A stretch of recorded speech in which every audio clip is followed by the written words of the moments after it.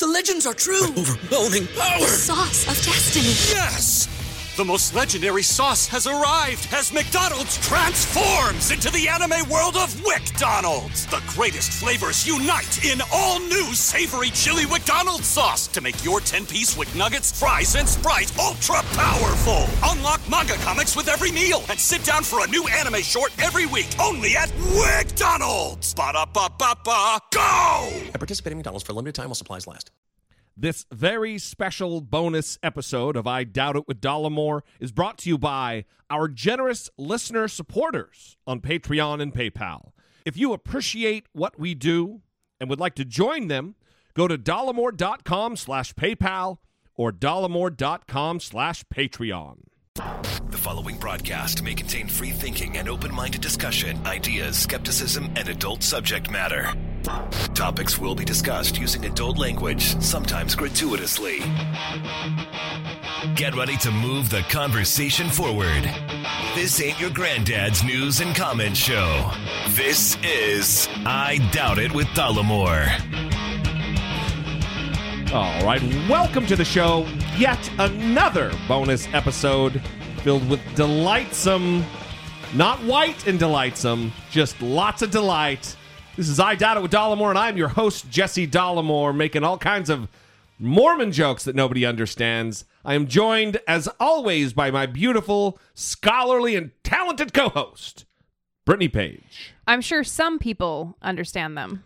The white and delightsome. We are joined, in fact, right now in studio by Adam G. Simon on IMDb, our friend and friend of the show. I love white and delightsome. I'm waiting. I told him right before the mics went hot, be quiet until you're introduced. And now I'm trying to prolong it to not introduce you. But anyway, buddy, thank you for being here. We love it when you're in studio with us. Thank you. I love being here. I love you guys. You guys are great. So you are a fan favorite. We have had, many, not countless because they can be counted, many bonus episodes. And after we had you on last time, we had listeners say, hey, fuckers, why don't you do more bonus content that's not political, specifically, like not a politician, not a professor talking about research they've done around political ideologies. And you were a hit. Dude, that's awesome. Thank you. So you are... Thank you to everybody that I paid to send messages and call in and say good things about me. Somebody has to. I think it was my brother who probably did that. That's awesome. That's a long con because these were long-time listeners that you must have awesome. Planted in early to know that maybe one day you'd get on the show. I'm subversive, man. I work in really shady ways. That's a really nice brother you got. Yeah, no kidding. That's amazing. So thanks for coming back on. Absolutely. Being in the studio with us. Man, so much has happened since we last got together. Unbelievable. I mean, there's the world turned upside down. It could have been a week. Yeah. In between, and still it would have been a lot of stuff. But when it's months, holy shit. Yeah. All kinds of stuff goes on. Before we get to all of that, though, what do you got going on? You are the writer of Man Down, the Shia LaBeouf, Gary Oldman, Kate Mara the Kate Mara joint. Yes. As Spike Lee would have it. Spike Lee joint. And then now you've written a movie called Point Blank with Frank Grillo. Yeah. That Joe Carnahan of Smoking Aces. Yeah, Smoking Aces. Narc. Jesus Christ. Blood, Bullets, and Octane. Which is a phenomenal movie. That's an iconic figure to be associated with in a film. He's amazing, man. Joe Carnahan. Also, The Gray. Yeah, The Gray. Gray's one of my all-time favorite movies. I got into. I don't think I shared this with you guys. I got into. How dare you, sir? I know. I'm sorry. I got into an argument with a guy about The Gray. Because I loved it, and I'm very passionate about all. And also, things. There's no better thing to argue about than The Gray. Well, it's not like Donald Trump is president, and you have other things to argue about. Let's argue about The Gray. Jesus, that's how petty my life is. But he could not get past the wolves don't act like that. Wolves would never. Oh, he's one of those wolves guys. Wolves would never behave that way. He was that guy. And then we went out to a bar a little bit later, and he started getting some drinks in him, and then all of a sudden it turned personal. Like he started attacking like my mother and like Wow, really weird really? things. Yeah, we ended up getting into a physical altercation because of the get gray. weird. People get weird about movies, man. It's so crazy, you know? man. Yeah, they get really like passionate about it. Like the bear lovers come out with The Revenant. Oh, Bears would never do that. They would never do that to Leo DiCaprio. Well, Brittany and I, we have arguments about movies, but like we just watched 3 Billboards. Outside of Ebbing, Missouri. Yeah, which by the way, Frances McDermott. I fucking she's amazing. I McGonigal, whatever the guy's name is who wrote the movie. I'm not I'm not an industry guy, but he wrote In Bruges, which is fucking fantastic. Incredible. He wrote Seven Psychopaths. We love that. So Brittany and I usually agree. And Sam Rockwell, right? Who is he's Jesus. he's so great. Unbelievable. He's so great. There's Oscar buzz around his performance. If you haven't seen incredible. that, you need to go watch that movie. It's a good show. It's a good show. So Brittany and I we typically agree about films like that. It is where the consternation leaks in is about comedies, because I contend, talk about off script here, I contend that Dumb and Dumber is the funniest movie ever fucking made. Oh wow. Unbelievable. And she is not truly a fan. Disturbing. Yeah, not a fan. Can you believe that just came out of his mouth? It's almost a relationship ending. Like we would sever ties and not have a show. We wouldn't have a political podcast because she disagrees with me about the hilarity. Well, I love the Adam's reaction undeniable because funniness. he's equally as horrified No, he's by not. what you just said. No, he's not. Listen, man, I'm a huge Jim Carrey fan. I don't know if you've seen it yet, the behind the scenes documentary about phenomenal. Like it's amazing. The guy's a really just an incredible genius, and him playing Andy Kaufman and everything that happened behind the scenes. And Dumb and Dumber is insanely funny. But I'm waiting for the butt. Where's the butt, you motherfucker? Like, I mean, look, for me, like Young Frankenstein, Blazing Saddles, like, you know, those things. Because you're a film nerd. No, that's funny stuff, but not every scene is not side-splittingly hilarious. And just because it's sophomoric doesn't mean it's great. It doesn't it's have great. merit. Look, I love Dumb and Dumber. I'm getting ready to shut. All right, everybody. Good night. We'll see you later. God damn it. What's yours? I want to know what you countered with, Brittany. What did you counter You with? know what you countered with. Say it. You wow. feel embarrassed now because he led with Blazing Saddles. You can't see this, but she's red. He's red. They both look like two beets having an argument. It's That's amazing. my natural hue. Well, just say it. Say Wedding Crashers. Just say it. Crashers, really? yeah, I would choose Wedding Crashers. Wow. Yeah. Which, by the way, after revisiting, definitely a funny film. I love Vince Vaughn. I love him a lot. So I here's what I appreciate about Dumb and Dumber. The favorite moment for me was when he was talking about when Jim Carrey gives that monologue when he's like, you know, when's it going to happen for us? when they're out on the highway. Yeah. No, when they're in the apartment. And That's right. He gets kind of teary-eyed. With the worm farm. Yeah, it was this really... I like comedies that have it's just a taste thing. It's not a universal dogmatic thing. But I like comedies that have got this thing underneath. And again, you know, completely getting on my knees and for Joe Carnahan. But like, Stretch is so great. And Joe, you need to take advantage of this. He is, believe me. I'm writing a spec script right now. He's taking advantage of it. But it's Stretch is really great. And I know all the people that were involved in it, the producers and stuff, and Stretch is a really great comedy. You guys should check it out.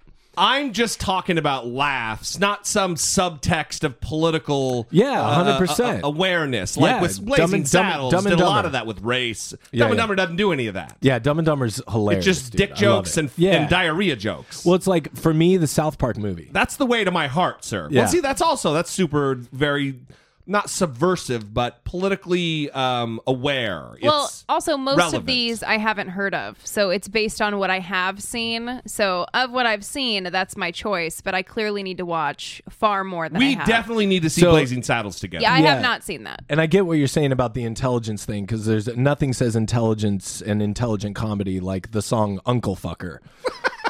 Shut your fucking face, Uncle Fucker. yeah. That's South You know, Park. yeah, I love it. It's Brittany, amazing. not a big South Park fan? I have become more of a South Park fan. Yeah. I didn't start out as a South Park fan, but it's grown on me. I think it may have come around after Book of Mormon. It did. And how smart those Book of Mormon was motherfuckers great. are. Yeah. So great. And I love Butters. So tell us, after we just completely, who doesn't love Butters? I have a soft spot for Butters. Oh my There's something in my pocket, or whatever that fucking. Yeah, anyway, yeah. so let's.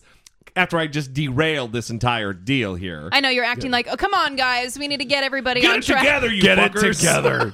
Dumb and Dumber will not be spoken ill of, sir. So tell me about Point Blank. What is this? Because Frank Grillo, awesome. Yeah, he's That's great. solid. And Joe Carnahan is epic, legendary character 100%. in film. I mean, Smoking Aces.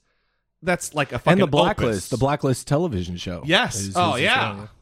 Yeah, James it's great. Spader is Dude, ridiculous. he's phenomenal. So Point Blank is a remake of a French film called About Pourtant. Wow, you sure that's not like a Central African language with the pops and the but he's got it's with Garmont, who were the people behind Narcos. Is that a studio or a production house? Studio, yeah, and they're great. I think I talked a little bit about it before. We were working with this producer, Joanna. Probably cryptically. Yeah, before. yeah, Joanna Byer, who's phenomenal, and anytime you do a remake, the other film that I'm working on with Joe and Frank is a remake as well. Now I don't want to like scoop them, so I won't tell you what it is, but. How dare you, sir? Yeah. Secrets. But that's been an interesting process too, because my first time around, writing really is about creative writing, really is about getting to the truth of the story. And then also if you're co-writing a script, because I'm co-writing it with Joe. That's got to be a process. Yeah. And it's for me, man, like I couldn't be in a better place. It's like, do you as an amateur boxer in Montana, like, do you stay on the amateur circuit, out there boxing, boxers who are never going to see the light of day on ESPN? Or do you move to LA? Do you move to New York and start training like in a really legitimate gym? Joe is one of the best, and his brother too. They're both like phenomenal writers, and Joe's one of the best. Like, he's one of the best, man. Like, Did you bring up the boxing thing because Joe's... Yeah. He's put the gloves on. Yeah, Joe's always trying to fight somebody. So but for me, it was a really great experience because By the way, not to interrupt, but to interrupt, that might be the single reason that I'm connected to Joe on Twitter. yeah, that is. Is the scrappy...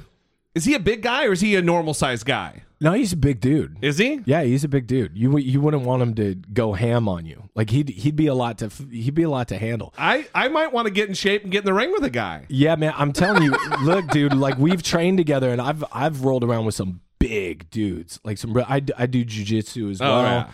Yeah. You're one of those guys. No, man, I'm just saying. Like I just rolled with Joel Kinnaman. Yeah, I know you're using all the words. I'm just saying, man. With. Oh God, I'm not that guy, dude. I'm not that. I'm. Listen, man. My proficiency in. Wait a minute. Is that Joe Rogan over there? What's happening right now, man? Fuck. So anyway, now I'm derailing us again. So more about the project. I mean, look, co-writing. Yeah, like I mean, I've. But to finish that statement, okay, fine. I've done jujitsu with. Me and Joel Kinnaman had an opportunity to go at each other, which I won't comment about. But we, I mean, I've rolled with some guys who are really big, and I've always thought, I'm like, man, if Joe and I ever had to go, it's like I'd have to find something sharp, within my reach to put him down quickly. Let me give you a little hope, because I've gone knuckles with a lot of dudes. I've done a lot of fighting in my life, and then in a previous life, and like I've had my ass beat by a Navy SEAL. Is this pre-service or during service? This is during and post. Gotcha. Like I've had my ass gentlemen. handed to me by a Navy SEAL, like bomber. I have never lost a fight to someone my size or bigger ever. It's always the little guy. A little guy. Yeah. Like someone your size or smaller, and you're a bigger than average guy. Yeah. It's always somebody smaller than me who just...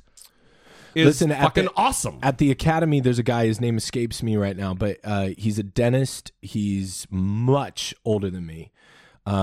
He's like my father's age, and this guy can tie me into a freaking pretzel, man. And he's like just rail thin, super skinny. I've got about 6 inches on him.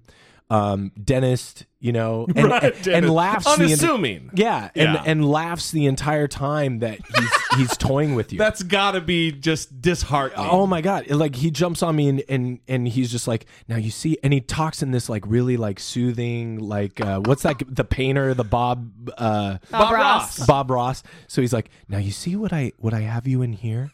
If I just lean down just a little bit, I could kill you. Do you feel that? Do you feel that on your neck? Yeah, that's nice. Oh, and your 32 and 34 molars they seem a little yeah. How about you, Brittany? You do a lot of rolling around. I used to. You did. Brittany's got some awesome stories of. I always, in my mind, it's that you grab a dude's head and smash him into the lock, like smash his head into the open locker door, like smash.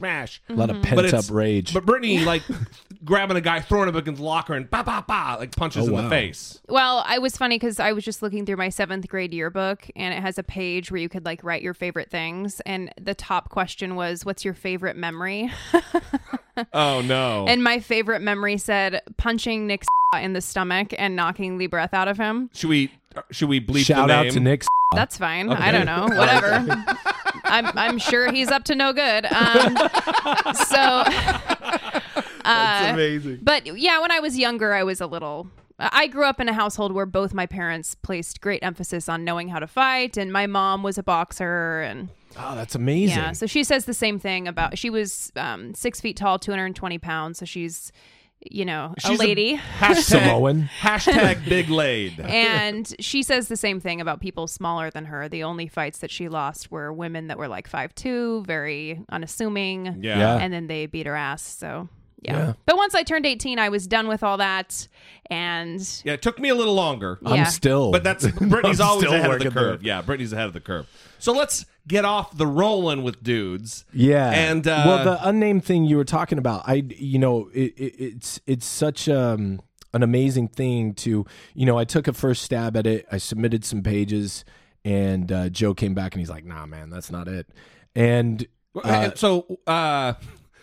that's not it. Like the story, the writing, like what was rejected? Because I've dabbled in some screenwriting, right? And I've never been in a position like you to have someone say that sucks. I just have to have. Well, no, not that it sucks. It was that I just didn't understand. Like starting off, it's like because he's directing it as well, right? So it's like we want this to be in the key of G. All right, so it wasn't in the voice. And I'm playing in minor keys. You didn't capture the voice of 100%. Yeah. And not just that, but I think all in all. And there's it's a big project. It's really amazing. It's really incredible. But the great thing about it is, to have that kind of a relationship where you could just go, "Hey man, let's do this. Let's take it this way." Or he can find a kernel of something in what you've written and go focus on that, like go do this. And now so you have a creative security where you don't feel like you're going to lose this if you don't.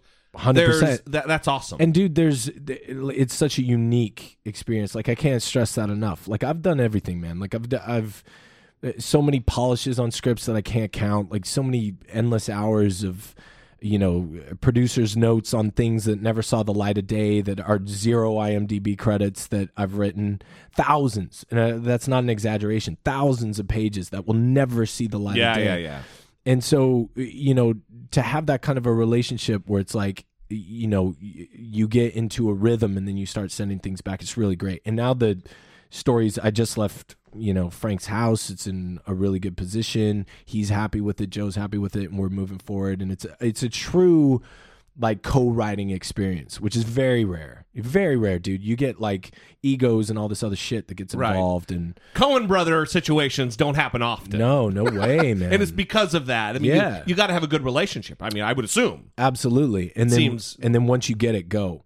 Like I always keep a notepad. Yeah, it's something that everybody talks about, but a notepad by the bed. I'm always writing, even if it's,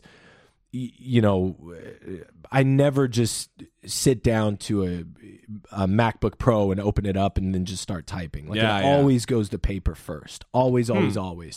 And this is going to sound a little, we were talking about the non-existence of God and the ridiculousness of religion before this podcast started, but it seems that's always what we're talking about. Yeah, we're always talking about it. But there is something that happens between going to sleep and waking up. And I don't know what it is, but I'll wrestle with a problem or a particular like story issue or a character or something like that. Sure. And I'll go to bed, and it's usually in those hours, like waking up in the morning, where ideas will hit me, and I'll go, "Oh man, that's it," and then sit down. Well, your brain never really shuts off, I would assume. But trusting that, like trusting your brain to go, "Here's a problem, figure it out."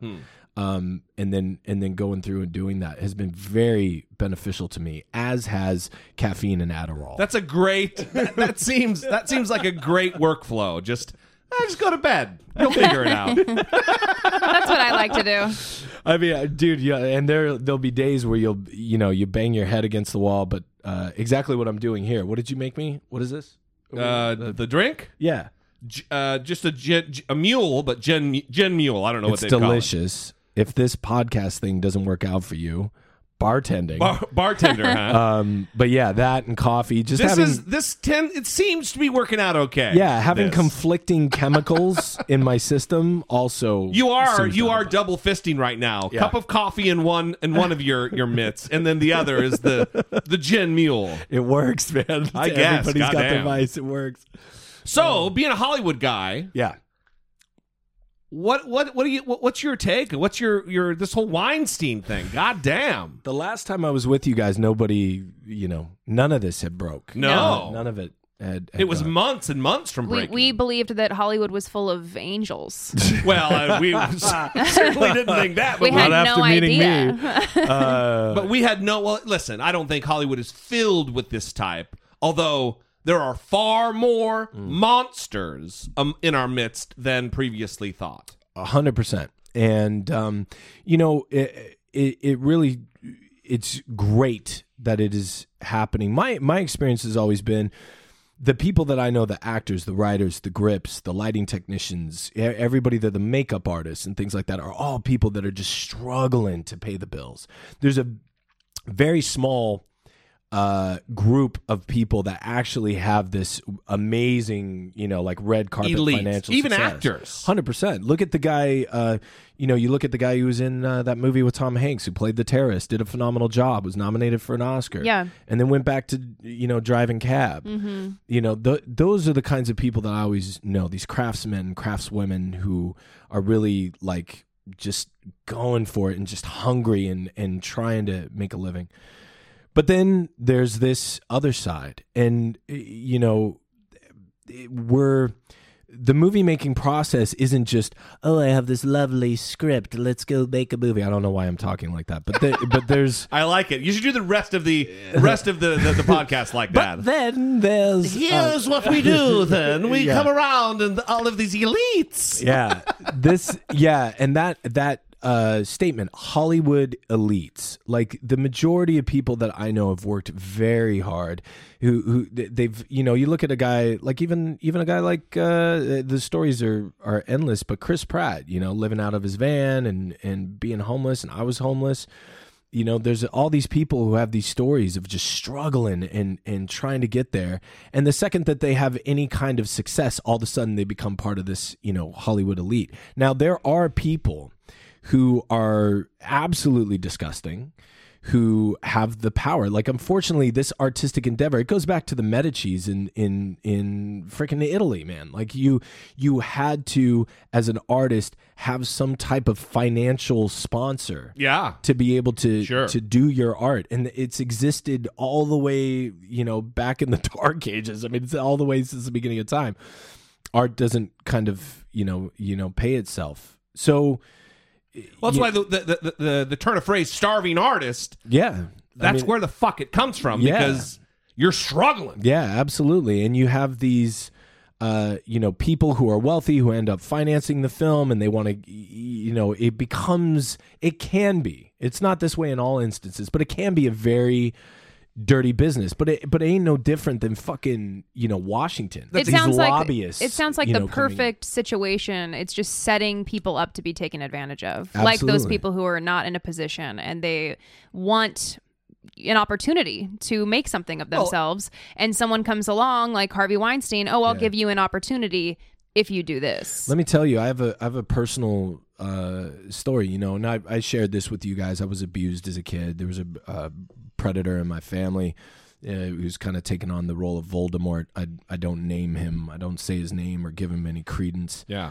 But he, so I speak out on these issues. I was speaking at an event on abuse and domestic violence, and this woman approached me, and this was years ago, and she said, I have a story, and it's about somebody in your industry, and when you want to hear about it, let me know. And I said, well, I want to hear about it now. And she said, well, I'm not ready to talk about it, which I respected. When the Me Too thing happened, I talked to her, and she hit me up, and I'll never say her name because she's still going through it, and it's horrible. It's horrible. This is a lovely, sweet, talented, beautiful, wonderful woman, and her story's horrific. And she has a police report with the LAPD. She's got police reports all over the place, and what happened to her. And it's a big time producer.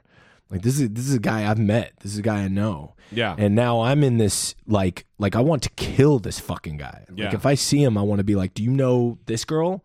Because now I'm going to kill you. You want to honor her. You got to honor the commitment you made to her. 100%. So there's because her desire is more important than your fuel to vengeance. Yeah. And so, really, you want to honor that. And now I'm seeing, some of these assholes operating kind of differently now. Now they're looking for, there's people who they want to put Instagram models and go get, Russian models and whoever it is and throw them into a movie but they do that because they want to have access to those women or escorts. Listen, it's not a problem in my estimation that's endemic of just Hollywood. It's everywhere. It's kind of like this, where you find that there's a guy who's a child molester, Gary Mick Child Molester, the guy, that's his name, and he. Sorry to all the listeners named Gary. No, his last name is Mick Child Molester. There's only one. Okay, it's that guy. All right, but you find you hear stories about guys who find jobs where they have easy access to children. Yeah, and it's these rich, powerful assholes 100%. who have a predilection toward horrific behavior, like Harvey Weinstein. Yeah. And they get into a position where they have power over people who are desperate to get into the biz or whatever. So I think there's a lot of that too. I mean, Brittany, what you? Well, I mean, I agree, obviously, and I'm just thinking about an article I read today about how we raise children not to.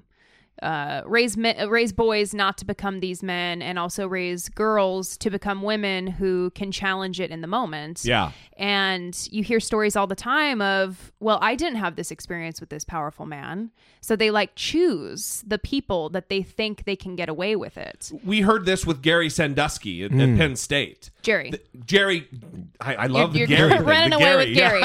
What is your deal with Gary? Who is Gary? Yeah, the Jerry Sandusky thing, where in the showers he would target the boys that he would test them. He would hug them or be inappropriate, and based on their individual reactions, he would go back to them and target them full on. Right. And a lot of things, some women are not about it. They're not going to fucking put up with it. And some women are less equipped, unfortunately, to push back. And that's maybe because of past life experience, or it's a bummer, but these are fucking predators. Yeah. Who are skilled at what they do. And sometimes it's just inherent in the power dynamic, where if someone is your boss, you naturally feel like they have power over you. And when they ask you to do something, you have to grapple with, well, is this wrong or right? And how am I going to go about challenging this when they're in charge of my job, when they have a stranglehold on my livelihood? Not only livelihood, but over your fucking life's dream. Yeah. Absolutely. And look, man, like, you know, Hollywood is very much like Vegas. And I've always looked at it that way, that it's not built on winners. Like, it's built on losers. And what I mean by that is... I was just going to say, what do you mean by that? So there's a whole kind of under business that exists in Hollywood and Los Angeles, and also in New York. There's acting classes. There's headshot photographers. There's a whole business that's like, look, when you come into town, you got to get an agent, you got to get a manager, you have to get the right headshots, you got to get a website, you got to have somebody design that website, you got to go to acting classes. Not only that, but acting classes, like if you're going to be a Sanford Meisner student or a Stanislavski student, these are all you know, pillars of acting, or Lee Strasberg. If you're going to go decide what discipline you're going to go into, very much like a martial artist, like I'm going to be a boxer or taekwondo or whatever. So you're going to go into one of these disciplines. Underlying economy that you have to tap into. Yeah, you also need to take audition technique classes. Yeah, goddamn. You also need to take, you know, you got to go to these mixers where you're going to meet people and all this stuff. That whole industry isn't built on people making it. It's built on people failing. Because like, the odds are you not ain't gonna make get it. Yeah. Like, the odds are you are not gonna get it. Like, it's not gonna happen. And so all these people come into town, big dreams. And can you imagine, as a woman or a man, coming in and you already have these stars in your eyes? Like, there was this girl that I was talking to. She was an actress and very kind of green, I guess would be the word. And she was like, oh my gosh, like, you know, meeting this actor, you know, somebody who I got to meet. She's like, what was that like? Oh, it must have been just like this ethereal, amazing experience. Yeah. And I'm like, no, actually, you know, like, he was kind of a dick. and we sat down for 2 hours, me and this actor, and it turns out he's not a good person. Yeah. And I said, you got to get out of this, like, idol worship, man. Like, like these are just people. Like, we're all just people, and we all have faults. Like, look, myself included. Like, I was talking to Frank about it today. I'm just like, I'm an angry motherfucker. Like, I just... And I'm fine with that. Like, I'm angry. Like, calm down, or we're gonna roll right now. We will roll around right now. But we're gonna roll. But there's, you know. But I'm really, you know, I have my friends, and I love my friends. I love big. I hate big. That's just, you know, how I am. But I can't. I mean, that's I can't, why we're simpatico, brother. Yeah, I'm the same way. Yeah, so. And I have. You know, if you can imagine, I can't imagine because it happened to me, and I'll share that story. But a girl or a guy coming into a man who they idolize, like, this guy's like a god, like he's in every publication as part of our media, otherworldly. Like you come into this guy, he's holding the keys to not only your dreams but your livelihood, and you respect him. Well, it's also a product of the fact that we objectify celebrities anyway. 100%. People feel comfortable, like. We talk about this on the show, where I used to be like aggressive about how much I hated the Kardashians, and I'm still not a fan. Yeah. But they're people, and I'm not going to shit on them on Twitter because they're fucking people. And if they read my hate, it doesn't add to the quotient of happiness or well-being in the world. That's being a fucking dick. Yeah, and that's also low-hanging fruit, man. There's other people in powerful positions that are horrible people that need to be punched so what I'm nose. saying is, like the girl you're talking about. Yeah. She's a product of also that objectification of celebrity, where it is like an otherworldly thing. Yeah. It's somebody beyond human. They are to be idolized. And then you have that primal thing of, you know, you got this big, like in Weinstein's case, you know, you got this giant bag of shit who's physically intimidating and repulsive. Yeah, and you got, you know, somebody who's smaller frame. Now she's locked in a room with this animal. And so there's a very primal, like, fight or flight, like, what the fuck do I do now? Yeah. And so he's using that, his position, his and reputation. He knows that's what he's doing. It's not like he stumbled into it. Oh, yeah. He knows his power. Yeah. He knows the gravity of the decisions that he could make that could mold that woman's career. And he's using it as a fucking weapon. Yeah, he's absolutely. weaponizing his power and celebrity. Yeah. I even with the Kevin Spacey thing, man, and I'm not like, trying to clickbait or anything, but my father... Clickbait away, brother. Yeah, my father worked security for Hollywood for a number of years. He did security for Joel Silver, for Tom Cruise, for Steven Spielberg. And my dad hates me talking about this, but fuck it, whatever. I've got the chemicals rolling. I don't care. It'll lead to more wonderful discussions. Coffee, everybody. Yeah, it'll Gin lead to and more coffee. wonderful discussions around the table over the fucking holidays before we start throwing shit. But no, he's not that way. He's a good guy. He's just What are the chances he's going to listen to I Doubt It with Dollar? He ain't, brother. He ain't a fan. I'll tell you right now. That guy's got Hannity on loop, which makes so. You're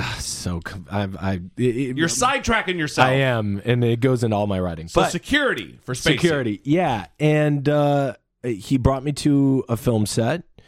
Wasn't the first. The very first set that I stepped on was the John Larroquette show. Back in the day, and I got to meet John Larroquette and a bunch of other people, and it was a lot of fun. That guy seems like he's an okay cat. Yeah, Mainly because he dropped out. He dropped out and was okay with not being. Yeah, I mean, I can tell you right now. I said it today in my conversations. The person who, if anybody could be an ambassador for Hollywood as to the good that Hollywood could turn out, Keanu Reeves, man. I mean, I got a chance to sit down with him and talk to him. An amazing guy. It was like staring at the fucking sun. I mean, just warmth and like basking in this man's. Yeah, he was so kind and so generous to me. He's Neo in real life, a real Really? Christ-like figure. Yeah, 100%. I mean, this dude went out of his way to read one of my scripts and read it and got back to me on it, and we had a marvelous conversation and. Was just very because at the time I wasn't doing so well, but very concerned about me as a person. Yeah, and just a great guy. Shai has also been that way with me. But so I'm at this film set, right, and we're walking around, and I'm meeting different people. And as a kid, how old were you? I was 15. Okay. And 14. I was actually 14. That's prime time for certain celebrities. Yeah. So I'm walking Kevin around Spacey. so I'm walking around and meeting these guys. Yeah. Nobody's really giving me the time of day. And it was also kind of shitty because my dad was kind of hat in hand. He's like, I'm a security officer and like meeting people. So this guy comes up to me and he's like, hey, what are you doing? What are you doing here? And I said, well, I'm here with my dad. He's a rent-a-cop. I was like dissing my dad to kind of be cool. Holy shit. You told us this story. Did I? Yeah, at the last one? At lunch. No. Oh, at lunch. lunch after the episode, you told us this story, and we didn't know anything about what we know now. Yeah, that's true. Continue, please, because this puts this encounter in an entirely new light for me. I know, because at the time I was like, what was really cool about this guy? And it makes you question everything. And as a survivor of abuse, I should have been able to go, oh, wait. No, finish the story. Yeah, so I'm sitting there and this guy's like, hey, what are you doing here? And then I said, well, I'm with my dad. He's a rent-a-cop. And he goes, oh, your dad's in charge of all this stuff? This is millions of dollars of worth of stuff. That's a really important job. Well, what do you do? What's your name? Oh, my name's Adam. How you doing? And we took a picture together. And then he said, he had this little Polaroid type of a deal. So he takes the picture and he's like kind of flipping it. And he said, well, let me show you around. She starts showing me this different stuff. And he said, what do you do? What do you like doing? And I said, well, I'm an actor. I'm doing, taking classes and I'm studying. Oh, you're an actor? Well, I'm an actor too. And you're like, I know, you're Kevin Spacey. Well, at the time he hadn't done anything that I would have known. I had no idea who this guy was. I was actually like obsessed with Gabriel Byrne. Because I was, gravitated as a kid to my Irish heritage. Stigmata.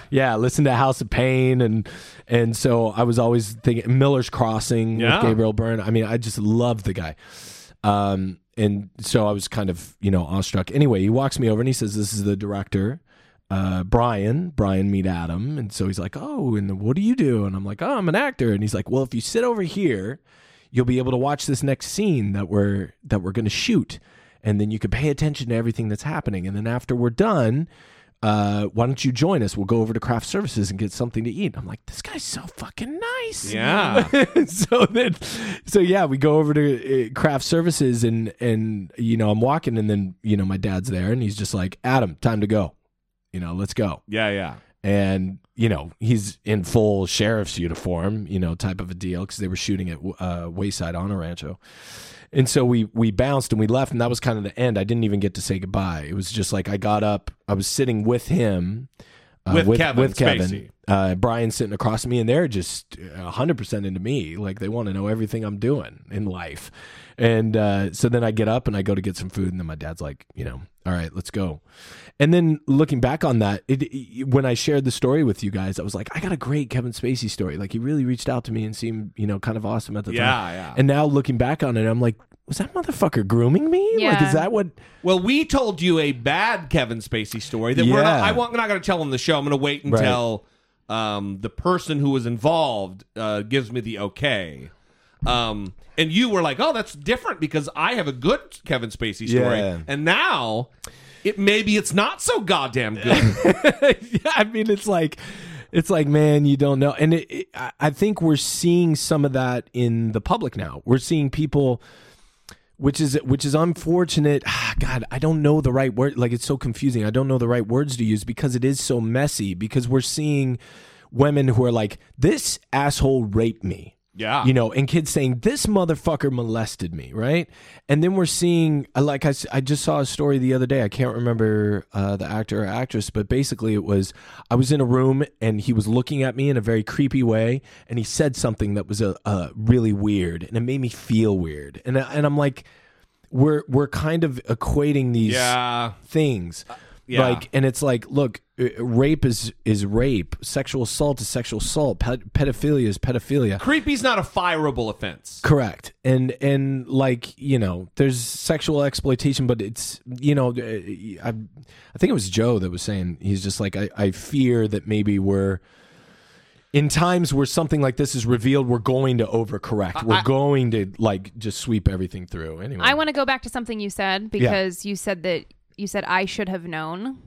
Oh, did I say that? Yeah. Oh God. Wow, therapist Brittany coming out. And here she comes. Well, there's nothing No, that it's true, nothing right? that you said though that would indicate that you should have like picked up on him being a predator. Yeah. I think that if he had done something, it probably would have gone off for you. Yeah, right? A little right. alert, like, why did he touch me? Yeah. Or, why is he looking at me like that? I think there would have been something, but it doesn't sound like there was enough time. Like maybe if your dad hadn't have said, "Hey, we're leaving," he would have eventually asked for your phone number or something like that. Or maybe he was doing a Jerry Sandusky where he was feeling you out to see if you were the type that was going to be going to shut down if he started assaulting. Yeah. And maybe you were a dominant kid, or not the type that would be receptive to his assault. It's crazy, man. Like I'm just kind of, I mean, I'm not surprised. What I am surprised about is this kind of, and I guess that's the other thing we were talking about before we started recording this, is this kind of, oh, look at these demons. Like that whole like Alex Jones, like there's that 666. Mike Cernovich does that shit all the time. Like here's Hollywood. Look at how evil it is. It's evil Hollywood. And it's like, man, I know thousands of squared away, fucking amazing people that work in this industry, and they're working every day at and all they're kicking levels. ass at all levels. Success, no success. Yeah, producers, directors, writers, and everybody down to the guy who's moving cable. This is just one slice. It's happening everywhere, man. Like in Washington D.C., like fucking forget it. Like this stuff happens all the time. It's people in We're positions finding of that power. out now. Yeah, for sure. Amongst both parties. Yeah. John Conyers. Oh my gosh. Roy Moore. Yeah, but that's what I mean. Both parties have this problem. Yeah. And when we identify it, and I don't want to move on because you brought up Alex Jones and the goddamn goofball Cernovich. By the way, when you came to the door today, I opened the door, I'm like, is Mike Cernovich, is he supposed to be on the show today? I wish. No, but I wish. This is a problem on both sides. And when Al Franken, when he puts forces himself on women, grabs them by the back of the neck and shoves his tongue down their throat, or puts his hands on them when they haven't asked him to do so or said, yes, you can, he needs to fucking go. Yeah, And 100%. I'm slow to the cause, but I now consider myself a liberal. I am new to the Democratic Party, but we need to hold our own accountable, even if the other side will not. Yeah, absolutely. John Conyers needs to fucking go. Yeah, there's a dangerous thing that we're getting into now of like, well, you're holding on to this guy, so we're going to hold on to this Nope. guy. Like, nah, man. Like, this is... It doesn't matter. Democrat, Republican, Yes. whoever. If you're abusing your power to assault and exploit other people, you need to fucking go. There are decent people who can fill your role. Yeah. They will fill it. They will be as good or better than you. Absolutely. And they won't be assaulting women. Or just Absolutely. fucking elect women. Yeah. Yeah, exactly. Brittany, why don't you run for office? Or Jesus robots. Christ. Robots, Robots. according to Ben Shapiro. Yeah. Well, there's also... He says that's all that's left. That's our only option. Yeah, well, there's It's also... either rapists or robots. That's it Yeah, for Ben women are Shapiro. not the option. It's just he goes straight to robots. Right. Oh, the women. Oh, no. They have periods. They can't hold office. No. Well, I think Jesus what you need to Christ. talk about is you need to talk about the emotionality of women versus robots because robots don't have any emotional issues. They don't. Yeah. Fucking I'm Ben Shapiro, and I went to Harvard at 16 years old, and I'm awesome, and everybody should follow me. Was that Ben Shapiro? That's my Ben Shapiro. Kind okay. of sounded like the WB frog. So we're here now. Let's talk a little bit about Cernovich. I have some clips. Coincidentally so, I have some clips. Let's do this. Adam G. Simon. Let's do this. Mike Cernovich. First of all, let me say this. The other day, I went to Patricon. The audience knows. Brittany joined me for the second day, but for the first day, I drove up there alone. And I texted Adam Simon from the freeway. It's so great. And I said, holy fucking shit. Mike Cernovich is behind me on the 405. I got pictures. I sent you pictures. Mike And he Cernovich, we was know in what his- car you drive, He's motherfucker. in his late model BMW Yeah. with his phone in his face while driving 80 miles an hour on the 405. Well, that's when he does his podcast, or when yeah, he does he's his, like periscoping. I think he was Periscope. texting because he's like steering with his legs, Yeah. both hands on his phone. And I was sending you pictures of this. It was idiot. amazing. It was the most incredible. What are the odds that I'm next to? I mean, we both live in Orange County. Yeah. But what are the odds that we're at the same moment It was driving amazing. up the 405 into LA? Man, I've run into people like that in LA. It's small. Well, this leads me to my new hero on the internet. And it's not you, Adam Simon, although you would think it would be. Yeah. I know that's offensive. It's a guy named Vic Berger. I love Vic Berger. Vic Berger, if you don't know, audience, is a man who works for Super Deluxe, which is, I guess, a YouTube channel. And they make these little video mashups with effects and zoom-ins, and it's kind of a campy style, but it is magical. Am I getting a little too worked up, Brittany Page? No, I think that is perfect. That's the perfect reaction, Here- especially for the Martin O'Malley video, which is my personal Oh, favorite. that he did do that, didn't he? Yes. That yes. was the stay strong to your caucus. Yes. And he points. Yeah, to the exactly. guy's like, hi. Hi. I should have pulled that audio. That's awesome. Yeah, it's a great video. I had no idea they did that. I've watched it Exceptional like uses of air 100 horn. times. so Vic Berger did this mashup with Cernovich because it's not just the video editing and that's what's so great about it. What's great about it, he's really dedicating his time to do what no one wants to do, which is sift through all of the fucking voluminous bullshit that Cernovich puts out as far as content and finding the damaging, horrible, deplorable things that he said. Here is a quick latest mashup from Vic Berger of Super Deluxe showing, and you're going to hear Cernovich. This isn't all in context, but these are things that Cernovich has said relative to choking and abusing women and teaching men how to do that same thing. Build a rotation of 3 to 5 girls, and you will find out all girls are the same. Once you realize that it's essentially pussy is fungible, then there's no pedestal. You're like, well, it's good pussy, and I like it. But nobody really say, like, okay, this is how you fuck a girl.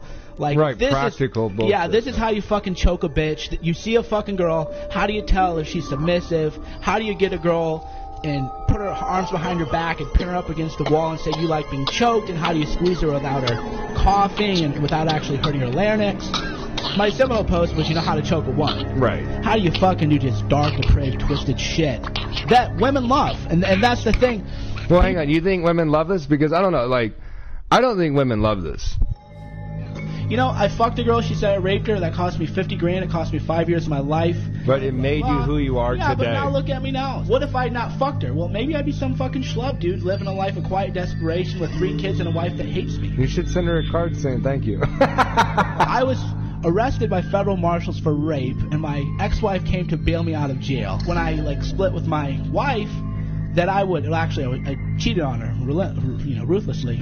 One of my earlier blog posts was blowing bitches out, and the whole concept with this is fuck these bitches. If they fucking say something stupid, I'm just gonna blow the bitch out and fucking hurt her feelings. So I had to post like how I respond to shit tests, and some girl was shit talking me. So I found out her age, and I said, look at you, you're 32, and you probably came out to LA with big dreams, and you were excited about life, and now you're single, and you got damn. Yeah, cause fuck you. Cause fuck you, bitch. I ain't fucking passing your shit test. I'm gonna ruin your whole fucking week, and you're gonna go fuck some dude because you're just gonna want to feel loved. God damn. Jesus. I want to read a little bit from a blog post that he wrote. Please. And I found this because Sam Harris tweeted it to him. Apparently, Mike Cernovich likes to tweet Sam Harris and say that he refuses to debate him. Like Sam Harris is on the level of fucking Mike goddamn Cernovich. That'd be like Cernovich. pistol whipping a fucking blind kid, man. Yeah, like, seriously. Geez. So he tweeted, you might want to remove exposed from your arsenal. That's what Sam Harris said to him. And then he tweeted him a link to a blog that he wrote entitled, When in Doubt, Whip It Out. And he's talking about his dick. His little tiny fucking micro penis. And this is, I'm going to read how it starts, and then I'm just going to go to the end so we can get the full flavor here. I've never read this. We were in the back seat of her car hooking up. She let me pull her shirt up, but wouldn't let me take it off. She also wouldn't let me take off her pants. Anyone who has dated Indian girls knows how annoying they are and how hard they are to close. I knew this girl wasn't going to let me fuck her in the back seat of her car, and that she was going to require some secret moves. My dick hurts, I told her, as I unbuttoned my own jeans, exposing it to her. She looked at it, but didn't move. You aren't just going to leave me like this, are you? I pulled her hand toward me, but she pulled it back. Indian girls are selfish teases, and she would have no problem leaving me hanging. Fine then, I'll take care of myself. And he goes into how he took care of himself. And fucking cunt. This is how it ends. By masturbating in her car while playing with her tits, we created a new anchor. We had gone farther than making out, thereby bringing us closer to boning. Next time, don't settle for the makeout. If possible, at least pull out your dick. If you can get her to touch it, even better. If not, just let her know that your cock is too swollen to go back into your jeans and that either you're taking care of this or I am. Mike Cernovich, everybody. What a intellectual. You know, he says, well, I'm going to teach these guys how to choke a bitch. I need to start a blog or an entire podcast on how to fucking choke a Cernovich because this guy is a menace. This guy is on Twitter communicating this fucking trash, and Jack he's follows allowed. him. Jack follows him on Twitter. He gives him a free pass. This guy hasn't been censored in any way, and look, like, I mean, he's Jack, like Twitter Jack? Yeah. Really? Follows him on Twitter. Follows Really? him. Yep, follows him. It's crazy. It's Wow. totally crazy. I don't know if it's for monitoring purposes or what, but nothing's taken why place. the And fuck? and there's been like a big push. I mean, look, none of the guys who, you know, we've heard this even with Donald Trump's presidency, like, oh, it's locker room talk and it's this and that and whatever. None of the guys that I hang out with, people that I associate with, Right. they don't like, I don't have conversations like what she none just of what read. Brittany just read is locker room talk. It's not, because they're in relationships. They go about relationships in a very healthy kind of a way. Right. Like, even in their sexual deviancy, they go about it in a healthy kind of a way. Well, but there's no like, I'm gonna force this. Like, there's a lot of like forcing. There's a lot of she said no, but I'm gonna still do anyway. something. Yeah, it's very rapey. Like, the guy's just a fucking rapist, and then he talks He's about been arrested for rape. Yeah, in your soundbite, this guy's been arrested for rape. He pleaded down, I think, to a misdemeanor is what it was. It ended up being battery. He ended up doing community service for it. There's all this other shit that happens, and this guy's allowed free reign. He's already proven he's a coward. Been in the White House fucking press room at the invite of the fucking White House of Donald Trump, our sexual molester in chief. Yeah, it's crazy. But not that this is anything near credibility, but Tomi Lahren also follows him. They Yes. just followed each other on Twitter. Yeah. She's on Fox News. Well, but they're the network of Pizzagate. They're the network of Uranium One now. Right, but this is almost like a Donald Trump, Billy Bush situation where listening to that clip where those guys are just like laughing and interested in what he's saying. Why are you acting like that? Yeah. I mean, you should be saying, wait, what the fuck are you saying? Yeah. Yeah. And it is, you brought up, I think we were talking before, that it's kind of like this. Part of it's an act, and part of it's really who the guy is. Like Tomi Lahren, like, you know, this is a gal who's completely putting on an act because she's getting paid. I think we talked about this before. I did an event with I was supposed to be in an event in Park City with Tommy, and you know, her handlers, the people that were around her. I mean, this is a girl that's battled a coke addiction for a long time. Like, bring it on, like. Tommy, anybody in your camp is listening. If you want to come at me for slander and libel, bring it, because, you know, I know people that are in your circle and your supplier when you're in Utah, so fuck off. But it's just like, you know. I don't know if I should say allegedly. Let's tell you what, just to cover the show legally, allegedly. I'll double that, allegedly. Yeah, all right. But hang on. Before we pile on to the easy target of Tomi Lahren, yeah, Cernovich. The Cernovich thing relative to Fox News, and now they have become the network of note. Fox News, we promote conspiracy theories. Cernovich, who now is trying to legitimize himself as a journalist and a documentarian, he's now saying that he had nothing to do with the Pizzagate conspiracy. Which is crazy. That I didn't do that. This is one more piece of work by Vic Berger. God bless you, Vic Berger, of Cernovich. It's this mashup of him. Oh, I had nothing to do with that. And then you'll hear that he absolutely had something to do with that. Vic Berger. The comment, the whole story took the wrong turn.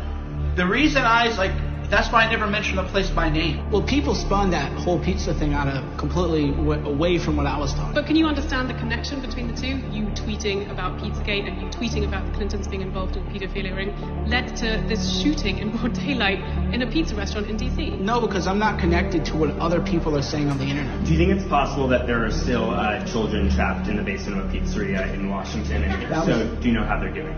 Yeah, that was definitely fake, and I never said that. And nobody can find an example of me saying that. So there is a torture chamber. There is some kind of torture dungeon. They do have sex cult meetings that Podesta invites his family to. I know Comet Pizza. I talked about Comet Pizza last night. I tweeted out the Comet Pizza last night. I do believe that they're watching snuff film. I believe that they're watching snuff films down there. And I would not be surprised if they're also watching child pornography down there. You need to build an underground vault so the police can't barge in the door. That is what it is. It's about watching. They could be sacrificing people down there. I mean, they should be combing it for hairs of children. So it's now confirmed that Disrupt J20 is a pedophile recruiting organization. What they are trying to do is they're trying to find young, gullible children, teenage boys, little girls, not even 17-year-olds, but 13-year-olds, 12-year-olds. They're trying to recruit them for pedophilia. And you know where they held their meeting? Do you know where they held their meeting? The Comet Ping Pong. Unbelievable, right? They literally met at Comet Ping Pong. Whew. Just when you thought it couldn't get weirder. Man, just when you think it couldn't get weirder. When you couldn't get weirder, it gets weirder. Anybody claiming that the gunman today at Comet Pizza had anything to do with Pizzagate is lying. That. Why do I look so frazzled? Unbelievable. And this guy is now trying to legitimize himself, has access to the White House. There are photos with him at the White House press desk giving the old OK white supremacy sign. Yeah. He has 377,000 followers on Twitter. Yeah, and that's the crazy including thing. Tommy Lahren. Yeah. And he tells, his wife has been on there saying, if anybody's saying anything or doing anything against my husband, you guys should kill him, and you take somebody, because we talked about this as well, that social media has kind of created these echo chambers where we only hear what we want to hear now, right? For sure. So you get these people that and that's a problem even for the liberal side. 100%. Yeah, this is both sides. And you really have to push to go out to get other sources, right? But you get people that are being fed this information constantly. There's a constant rotation of there's these children and they're in danger. That's a very emotional, very explosive kind of a thing. He's obsessed with the pedophilia thing. Absolutely. He's accusing many people all the time talking about pedophilia. Yeah, I think the lady doth protest too much. Maybe. I don't know. So, but there's, allegedly. Right. But because if you follow a guy like Cernovich, what do we know about him? Well, he's talked about rape. He's talked about things. He's been arrested for rape. Yeah, he's been arrested. That's not even rape. allegedly. And this guy's also talked about, being an exhibitionist, about sexual assault. I mean, what pulling he described, his dick out when a woman says no, you pull it out. Yeah, that is sexual assault. So now you've got this kind of pattern behavior, and he's speaking out against it. It's just it does kind of, and he's embraced by the White House, followed by Donald Trump Jr. on Twitter. Yeah. And it just becomes very dangerous. So then you get somebody who's listening to this, who's disturbed by this news, as anybody would be, and just says, "Well, fuck it, I got a gun. I'm gonna go take matters into my own hands." And that is exactly what happened. That's exactly what happened. A quote unquote concerned citizen from North Carolina drove to Washington D.C. and discharged his weapon. Yeah. Inside of everybody says it was a shooting. It wasn't a shooting. He discharged his weapon. We don't know exactly how it went down. Yeah. Because I want to paint it like it happened. Yeah. But someone discharged their fucking weapon trying to extricate these children that didn't exist from the torture chamber that Mike Cernovich is talking about. Yeah. At Comet Ping Pong. Comet Pizza. And I keep, I've tuned in a couple times in my effort to try to understand. Like, I've gone on to InfoWars, I've gone on to Cernovich's stream, and I'll watch it and just kind of, because it's such an onslaught of just dumb assery. It certainly is. Yeah, it's just conspiracy theories interladen with boner pill advertisements. It's just fucking. That's make sure you get your male vitality. That's right. That's the Alex Jones secret to success. If you don't have your male vitality, then you're going to turn gay. That's what you need. You need to have your just boner like pills. the frogs. So, but this guy, so ridiculous. But you watch this and you watch these things happen. I'm watching their feeds and I'm looking at the comments, and they're all very, God bless you for exposing the truth. I'm praying for you. Jesus is on your side. Like, there's this very kind of religious, which is their appeal following to the demon thing, because that speaks to that audience. And you'll notice, in more frequency, Alex Jones, Mike Cernovich, Paul Watson. Paul Thomas Watson. Yeah, right? who never leaves his, mother's basement in England ever. Right. He's got that map behind him, and that's all he does. But it's rustic, so it looks legit. Shia LaBeouf is a cunt. Anyway, that's all that guy does. I'd love to just fucking strangle that guy. You want to roll with that guy? Oh, my God, dude. And look, we've already proven Cernovich is a fucking coward. Like Tom Arnold, we talked about before, was trying to set up Tom Arnold, who's in his 60s, right? Yeah, but man, make no mistake, that motherfucker can throw down. And he's, he just said, look, let's take this adversarial kind of relationship that we have. Let's do something that's charitable. Let's do it. Right. Let's give it to you talk so much about the troops and shit like that. Let's sign the dotted line. Let's freaking do it. And the guy, we gave him, this guy had every opportunity in the world, and he just freaking wussed out. So Cernovich is a coward. But it's really disturbing. That I can endorse with no allegedly. Yeah. Cernovich is a coward. He's a coward. Yeah. But to see this kind of religious fervor following these guys, and you hit them with facts. Like, I'm busting up alt-right trolls all day long on Twitter. And so is Joe. He loves it. He says it's like a speed bag workout to get his fucking writing skills up. But he goes at these people and there's no facts. Like they come with zero facts. They just hit you with this, we won, MAGA. Yeah. Hillary Clinton lost, MAGA. And it's prick just, shit, bro. Yeah. That's prick shit. Prick shit. It's prick shit. That is prick shit. It is prick shit. But yeah, it's just it's crazy. And I'm just worried that about what's happening, because Vic has worked really hard, I think, to kind of expose this guy and to say, look at what he's doing. This has a real effect. You're freaking censoring some of the women who came out with Me Too allegations. Like, that is what I like about stories. Vic Berger right now, is that it's not just to promote their brand and that they're doing these entertaining videos that are getting shared. If you look at his timeline, he's actually tweeting at Twitter and trying to do the right thing by forcing Twitter to follow their own policies of abuse and harassment. And they're not. And they're just not. Look, they're not. I understand not blocking Donald Trump's account. I get it. He's the president. You gotta. Sure. But a guy like Cernovich, who is trying to incite violence and incite retaliation against invisible things, that's a fucking problem. Well, and he still has a blue check mark. Yeah, that's right. When they supposedly went through this process of no longer allowing white supremacists to be verified on Twitter. And he is a white supremacist. And Laura 100%. Loomer lost her, is that her name? Yeah, it's another she alt-right lost her freak. check mark, and there was all this controversy. Oh, you're not...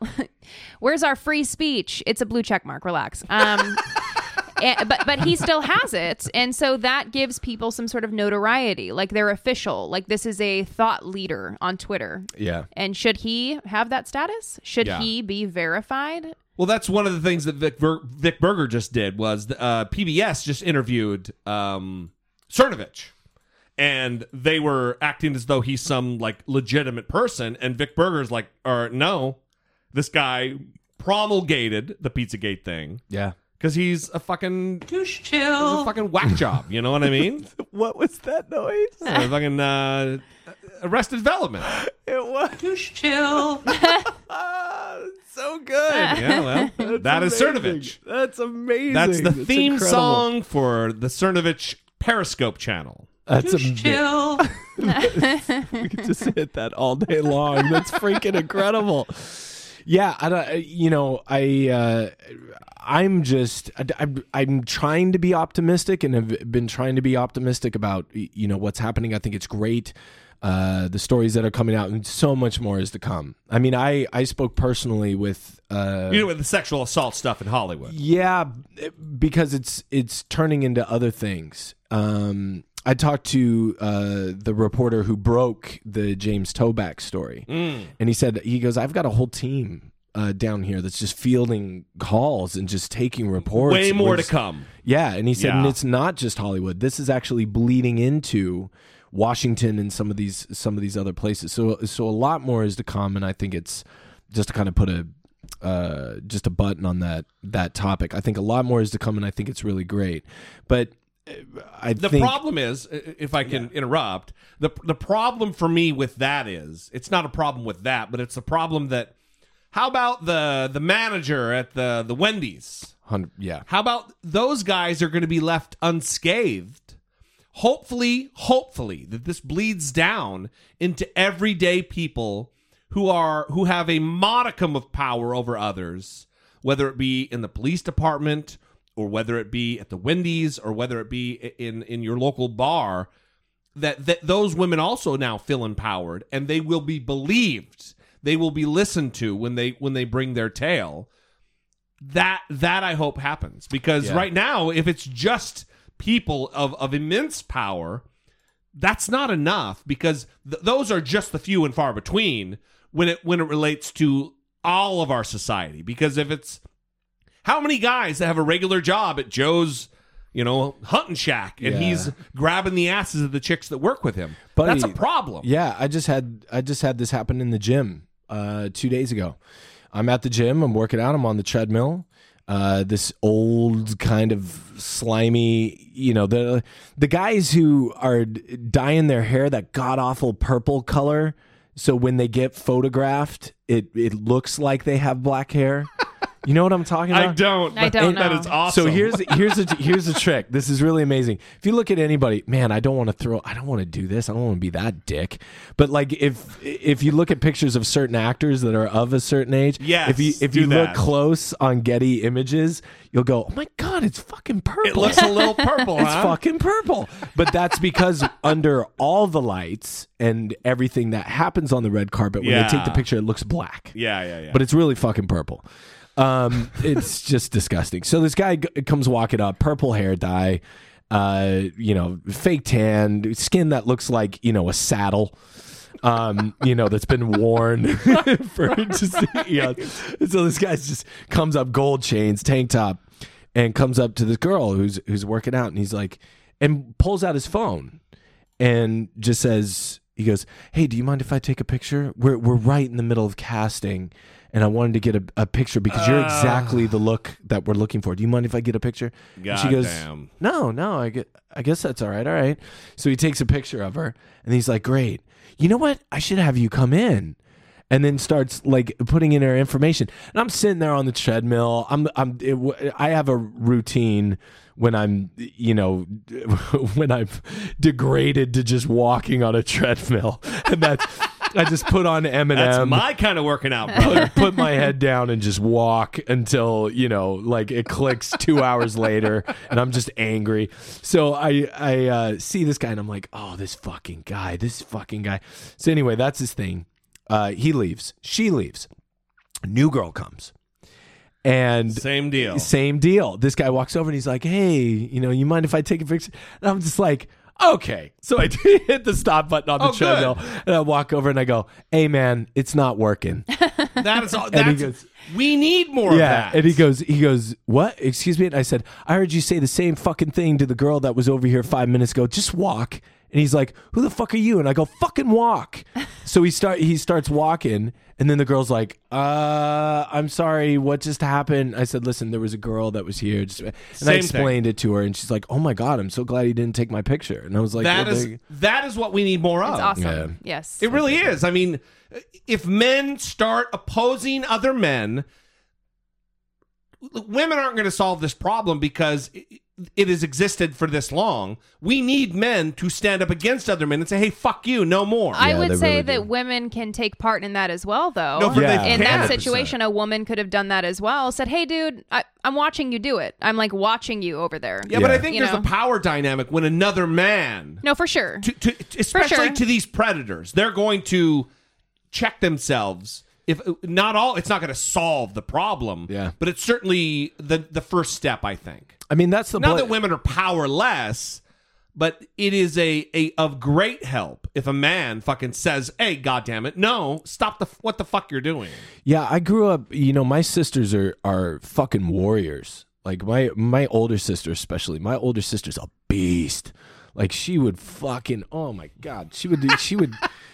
Like, I'm scared of her. Like, she just, but we had a cop as a dad, who worked undercover, worked undercover narcotics for a bunch of years. And we got a kind of train, like most parents, and I'm going through this now as a parent, like you drop off your kid at school and they just go. Mm-hmm. And they just have to learn with their friends. And the typical, like, American family, I guess, if you're dealing with like, it doesn't matter, same-sex couples, anybody. Like your kids go to school, even single mothers. Your kids go to school, and that's where they're learning the life lessons, and then they come home.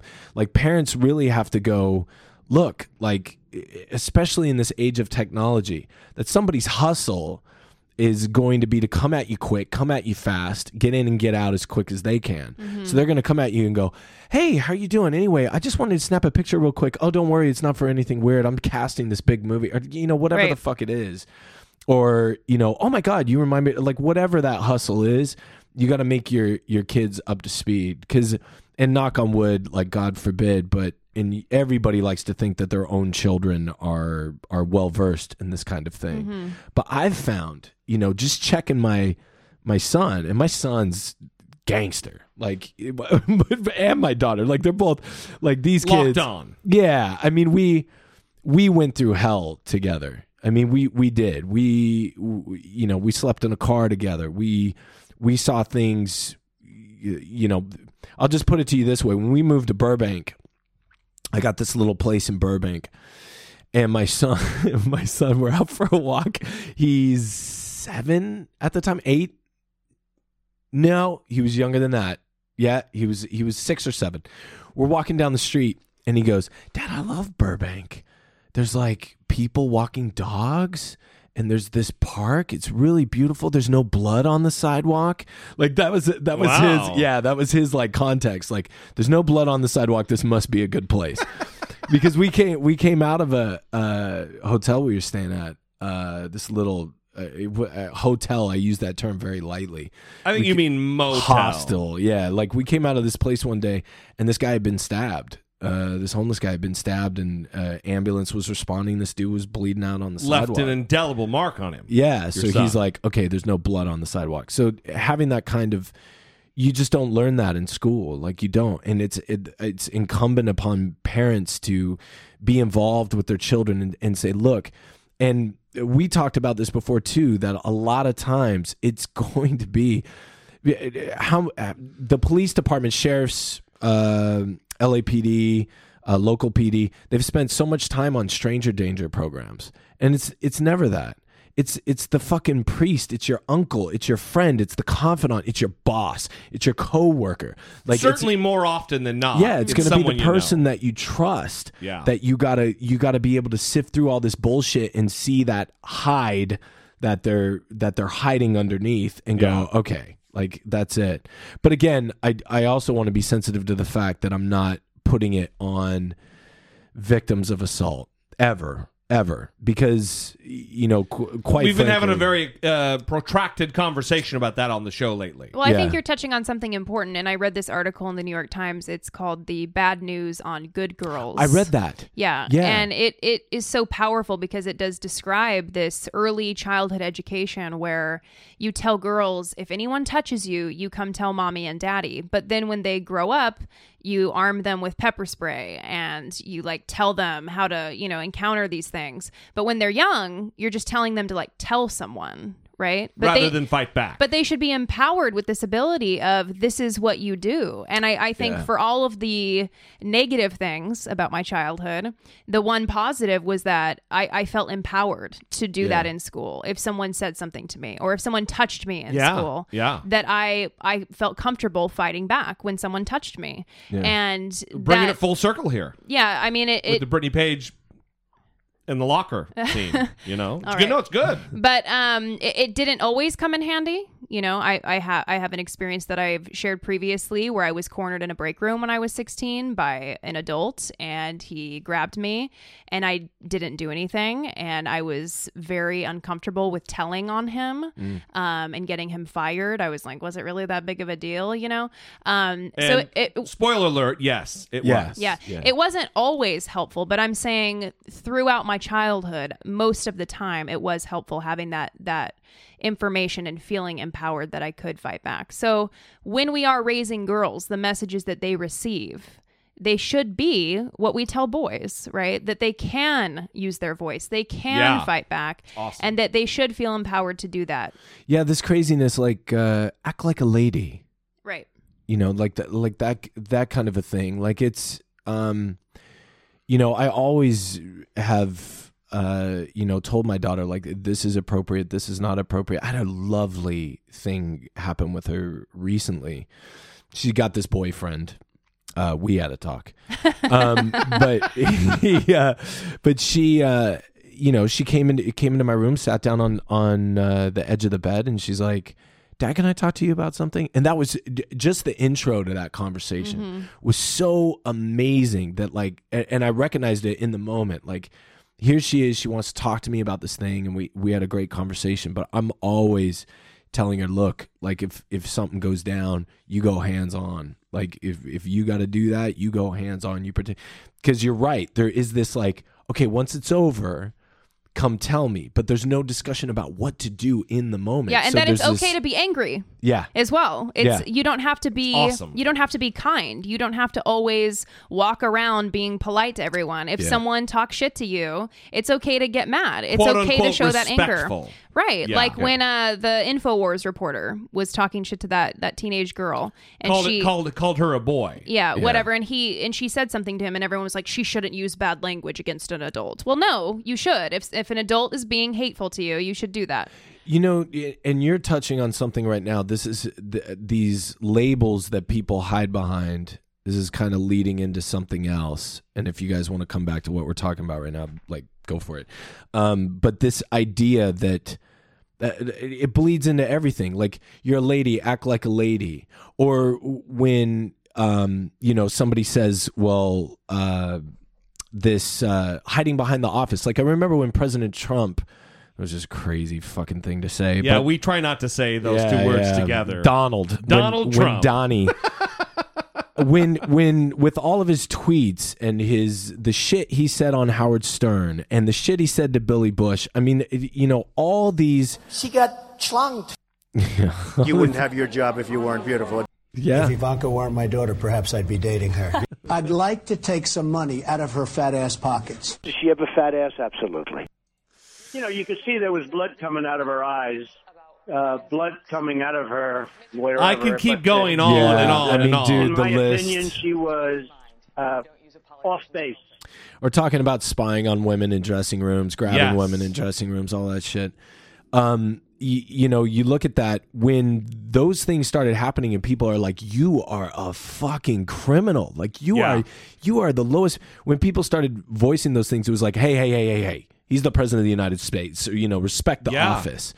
And I find that with, and I want to say this, with cops, I find that with soldiers, people in the military, that they go, hey, he served in the military, have some respect. And it's like, no. I know assholes that are fucking soldiers. I know assholes that are cops. I know assholes, and this is the only time I'll mention it, Dan Bongino, who's a former Secret Service agent. Just because you got a badge, another conspiracy theory weirdo. Yeah. Just because you have an office, the office does not a man make. If you're a dick, you're a dick. Well, and it doesn't matter there who are you are. bad people in all occupations. Absolutely. I was in the Marine Corps, and I knew lots of dickbags who were fellow Marines. Yeah. We have lowered the bar for hero so much in this country. Yeah. Not everybody's a hero. Just because you put the uniform on doesn't make you a hero. Yeah. For sure. I going back to my daughter, funny thing, because we were kind of looking at each other while we were telling this story. This poor kid, and let me say, this kid's a nice kid. But that being said, you never know anybody. Like I said this I said this to a guy one time. I said, this girl that I was dating at the time, she goes, "Do you trust me?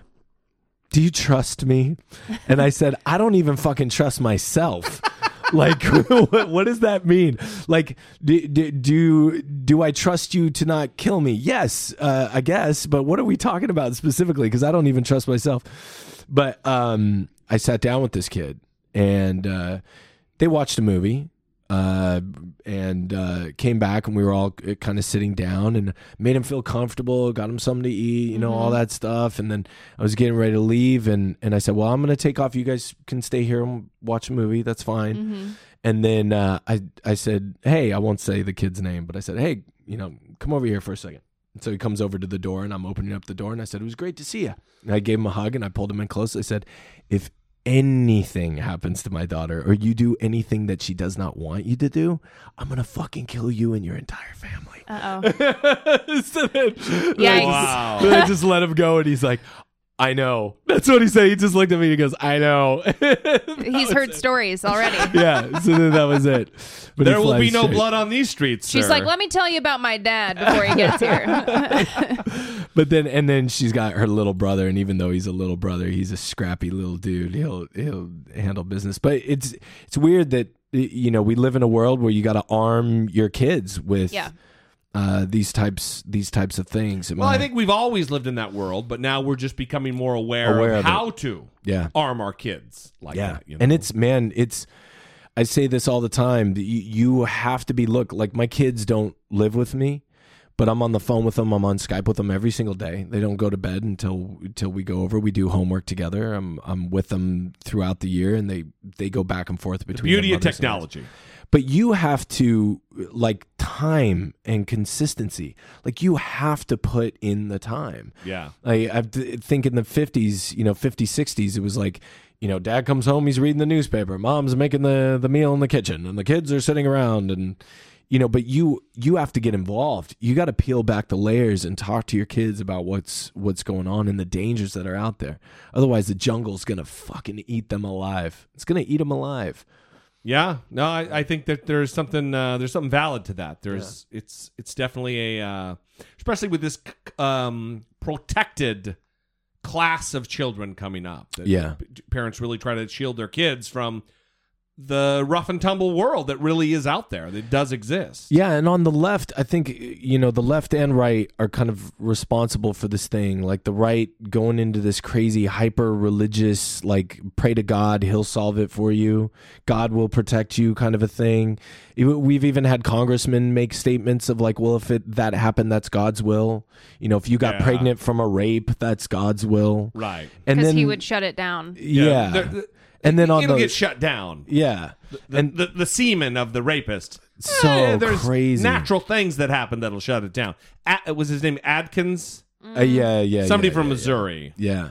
I don't know. And on the left, we're in this weird, like, trigger warning word, like sensitivity, like this hypersensitivity to things. And absolutely, there's certain things that we need to be aware of. There's certain things that that we need to be a lot more sensitive to. But I think we're in this weird fucking world of hyper extremes. It's a weird polarization where one goes one way and one goes the exact opposite. Yeah. And somewhere in the middle is where we should fall. Yeah, and as an artist, and we're seeing it now, I call it the infantilization of the art form. That we're seeing like this kind of dumbing down of things. Like really good guy, really bad guy, slugging it out. That's it. That's all we need to see. There's no nuance. No gray area. No complexity like these things that are happening. And no more Vic Mackeys. Yeah. From the Shield. Like, I'm an artist, man. Like, I'm going to say whatever the fuck I want. And that's never going to change about me. But yeah, the Shield. What a great example that is. Like, that guy. You have this guy. Because we are layered. And we're getting more into this world of people are being judged by one single, like, soundbite. Or something that's weird. And then you got a guy, like a serial fucking disgusting human being who's, I hope you're talking about Roy Moore. Yeah, Cernovich. Oh, Cernovich. Who's just propagating all this stuff. He's causing people to take violence and take action in their own hands, and there's zero accountability. Yeah. It's crazy. And his platform is growing. Yeah. We are going to end it there, though. Cool. I think we're going to end it there. We love you. I love you. This was awesome. This was a good time. It was fun. There will be a part 3. Yeah. There has to be a part 3. Well, we got movies coming. Maybe sooner. When's Point Blank? What's the time scale we're on here? Point Blank's currently with Netflix and Garmont. They're going through their things and not in production though. Not in production yet, but will be. I am going to finish this other project with Joe within the next couple of weeks. The Unnamed project. I'm so excited about it, man. That's awesome. When you crack the code on something that you've been banging your head against for that long of a time, it's so rewarding. And I'm so excited to talk to you guys about it. It's great. We are looking forward to that. So I would encourage everybody to go out there and follow Adam G. Simon, IMDb. Follow him on Twitter, @AdamSimonActor. He is on Instagram, Adam Bell Gabe. Yeah. All of this information is going to be in the show notes. go follow this guy. He is a thinker. He is a mover and a shaker. He's a creative guy. And most of all, more importantly, he's friends not only of the show, but he's friends of me and Brittany. Yes. So that's a good time. These two people are great. And even talking about how much I love you guys, there is one other thing. I think I talked about it, and I want to give a shout out to this guy because he's worked really hard. This guy, Gustavo Alvarez. All right. He's a friend of Clifton Collins Jr. He's on the Twitter too, isn't he? He is, yeah. Not very well known. He kind of keeps to himself because he's We'll living put south that of on the show notes too. Yeah, he's amazing. And You got a project in the works with him. I do, yeah. We're doing a television show that we've been working on together, and there's still this other project that I've been working with him and Clifton on, and we'll see if we can resurrect that at some time in the future. But yeah, working on this thing with Goose, and it's great. Awesome. Yeah. Well, we love you. We appreciate you. Thanks for coming in. Thanks, brother. Spending the time in studio with Brittany and Jesse. Yes. Good times. We are going to leave you, audience, there. Thank you for joining us. We appreciate your time. We appreciate your loyalty to the show. If you would like to support the show, one, if you're a new listener because of Adam, subscribe to the show. If you have not subscribed to the show, subscribe to the show. If you'd like to support the show in other ways, there is always dollamore.com/Patreon where you can support us on a monthly basis. There's also, it's the holiday season right this very moment. And if you're going to shop on Amazon, go to dollamore.com/Amazon. We would love to have you in our supportive production family. Also, if you have questions for Adam, to have him back for a round 3, 657-464-7609. Of course, you can always email a voice memo from your smartphone to idoubt@dollamore.com. We love you. We appreciate you. And we will see you next time. For Brittany Page, Adam G. Simon, I am Jesse Dollamore, and this has been I Doubt It. Is it? Wait a minute. Is that Joe Rogan over there? What's happening right now? Man. Fuck.